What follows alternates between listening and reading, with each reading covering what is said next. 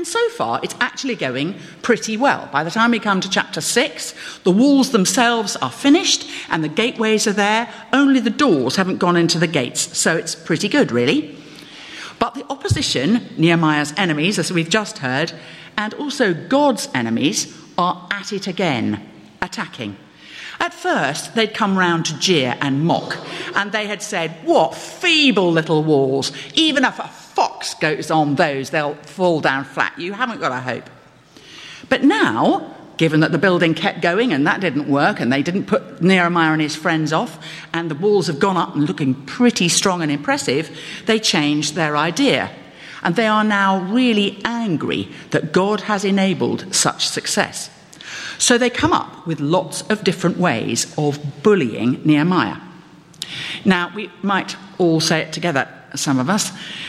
There was a long time ago, I don't know if anybody says it at school now, but a little phrase about bullying, and it begins with, "Sticks and stones may break my bones, but words will never hurt me."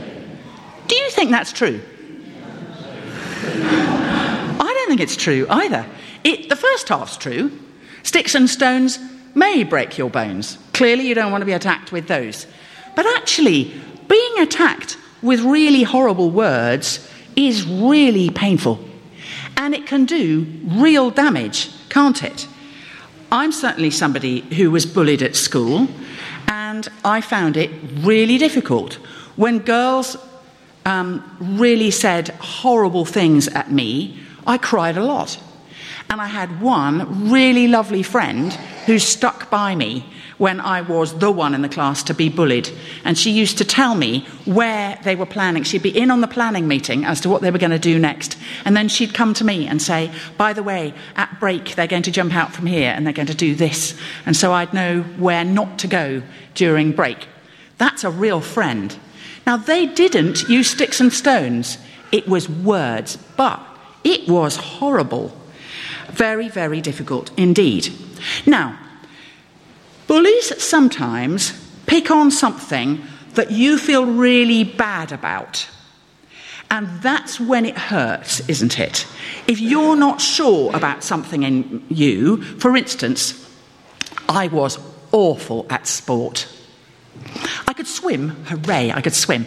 But as for running about, as for catching things, oh dear. And everyone, when they were picking teams, you remember, you have a wonderful person and a wonderful person, and they're going to be team captains. Now you pick your teams. And at the end of it all, I'd be the last. And the only argument was, "Oh, do I have to have Davina? I had her last week." So I got teased for being unsporty. But if you are the captain of the football team or the netball team, is anyone going to tease you for not being sporty? No, because it's obvious you're really good at that. But I found that really difficult because they were getting at something which I felt really unsure about. Whereas if a bully picks up on something that you're really good at, like being sporty, for instance, it doesn't unsettle you much at all. So the key thing is, what do you know?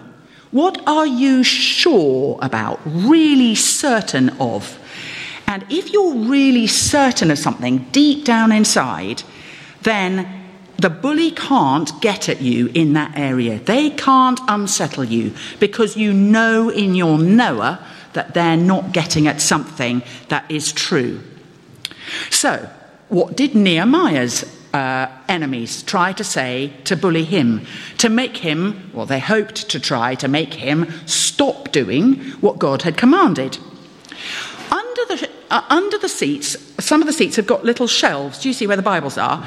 Across the church, there are 7 bits of coloured paper on the shelves under there. You can hop up and have a little look. Where are they? There are 7 bits of coloured paper. If you could bring them up, we're going to stick them on the wall. And these are, no, it's not that. It's not a roll. It's a flat bit of paper. A coloured flat bit of paper. And these are the 7 things. Feel free to have a little look around. It could be anywhere. There are 7 of them. And my glamorous assistant is going to stick them on the wall. Thank you very much indeed. Wonderful.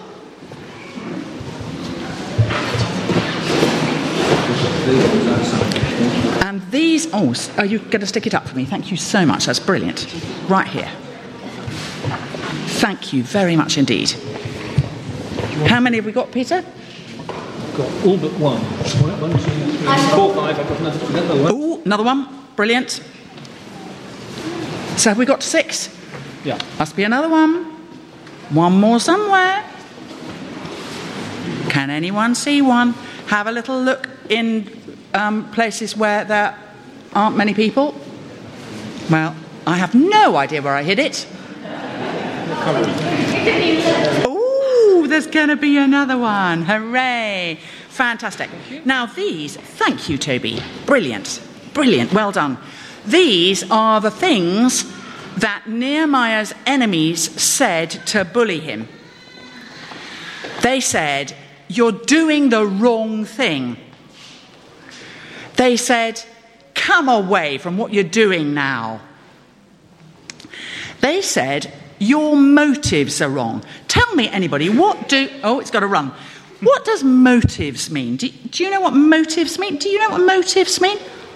Anybody tell me what motives mean? Misha, yes.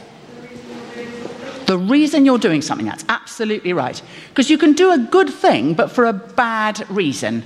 You can say, "I'll be helpful because I want everyone to say, they're amazing, you're amazing." So they said to him, "Your motives are wrong. You're building the walls, but you're doing it because you want to be important." They also said, "You're a troublemaker." They said, "We're going to tell on you." Has anybody said that at school? Bullies said to you, "We're going to tell on you," and it doesn't feel good. They said, "We're spreading these rumours about you," and that again makes you feel really unsettled. Oh no, what are they going to say? And they said, "You're feeble, you'll never finish the job." Now, around the church, there are 7 rolls of white paper. They look a bit like scrolls. What are those? And could you bring them to Peter? Oh, there's going to have to be some... Well done. That was clever of you. Thank you very much indeed. Peter, here you are. Thank you very much. Wonderful. Now, what is written on these scrolls is what Nehemiah absolutely knew inside him. And because Nehemiah knew these things, it cancelled out the bullying. Because he was sure, I called it knowing in his knower, about these things, the horrible things that were being said didn't have the power to make him feel miserable.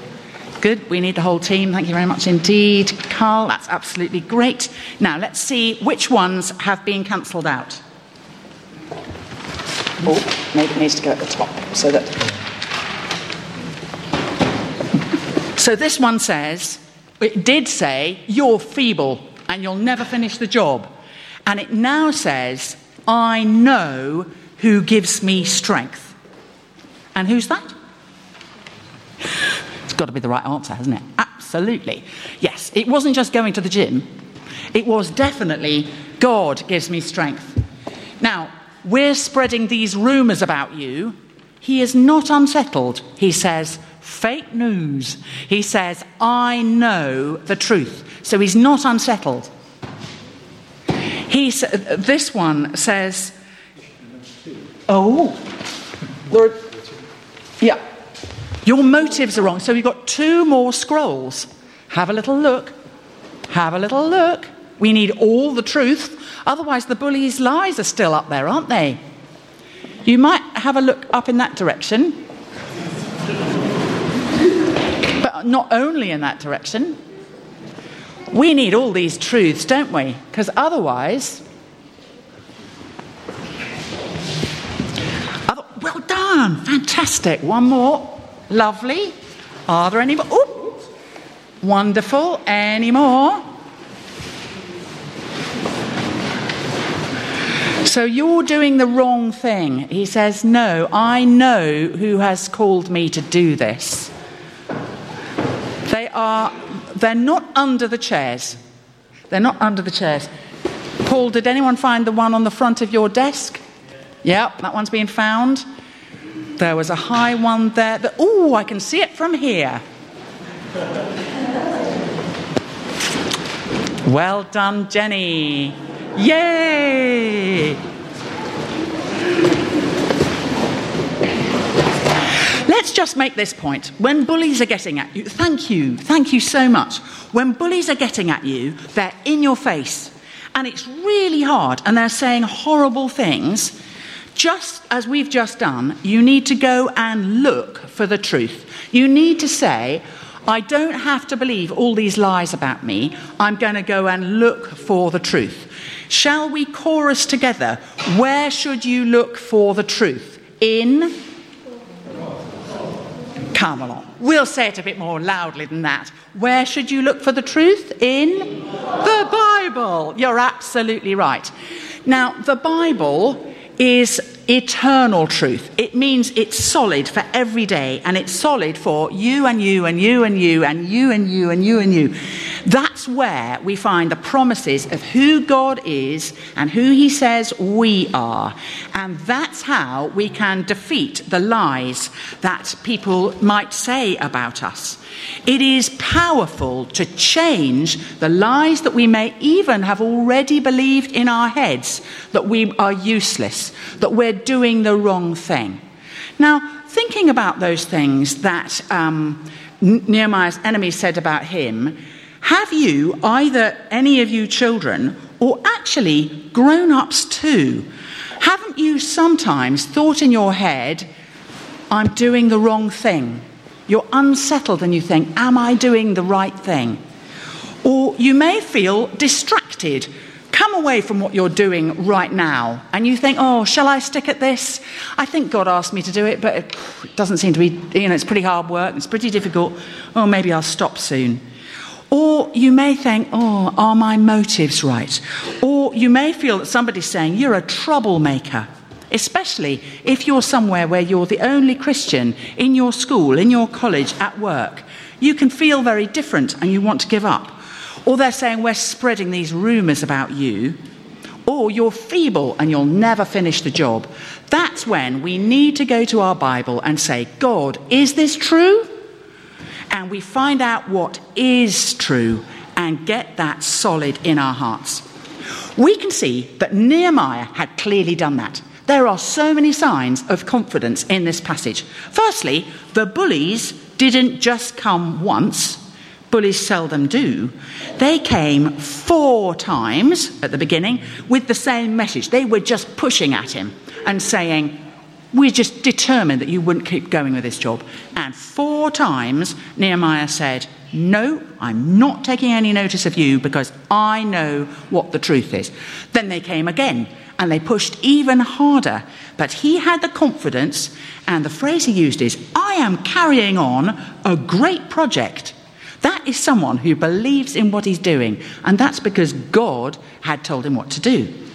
Then they are plotting secretly, but because he knows God, God says to him, don't go along with them because they are plotting to do you harm.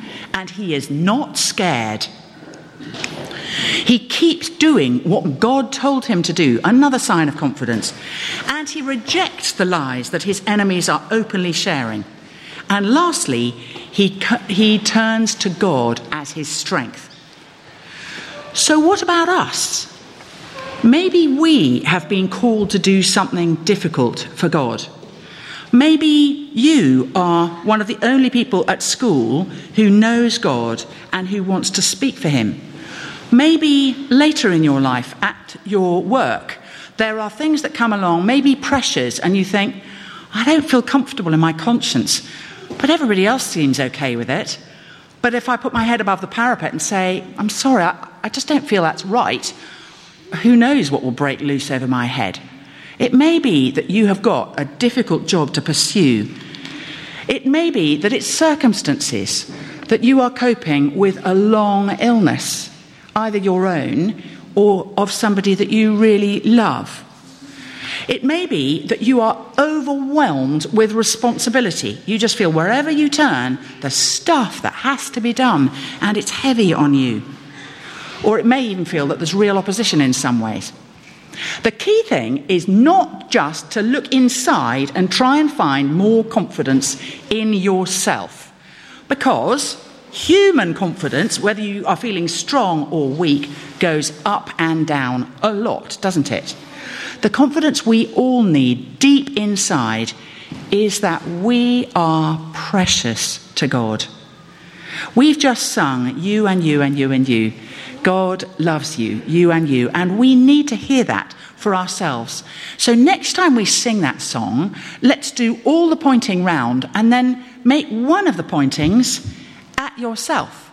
Because sometimes you can perfectly easily see why God would love somebody else, because they look fantastic. They're lovely. Look at them.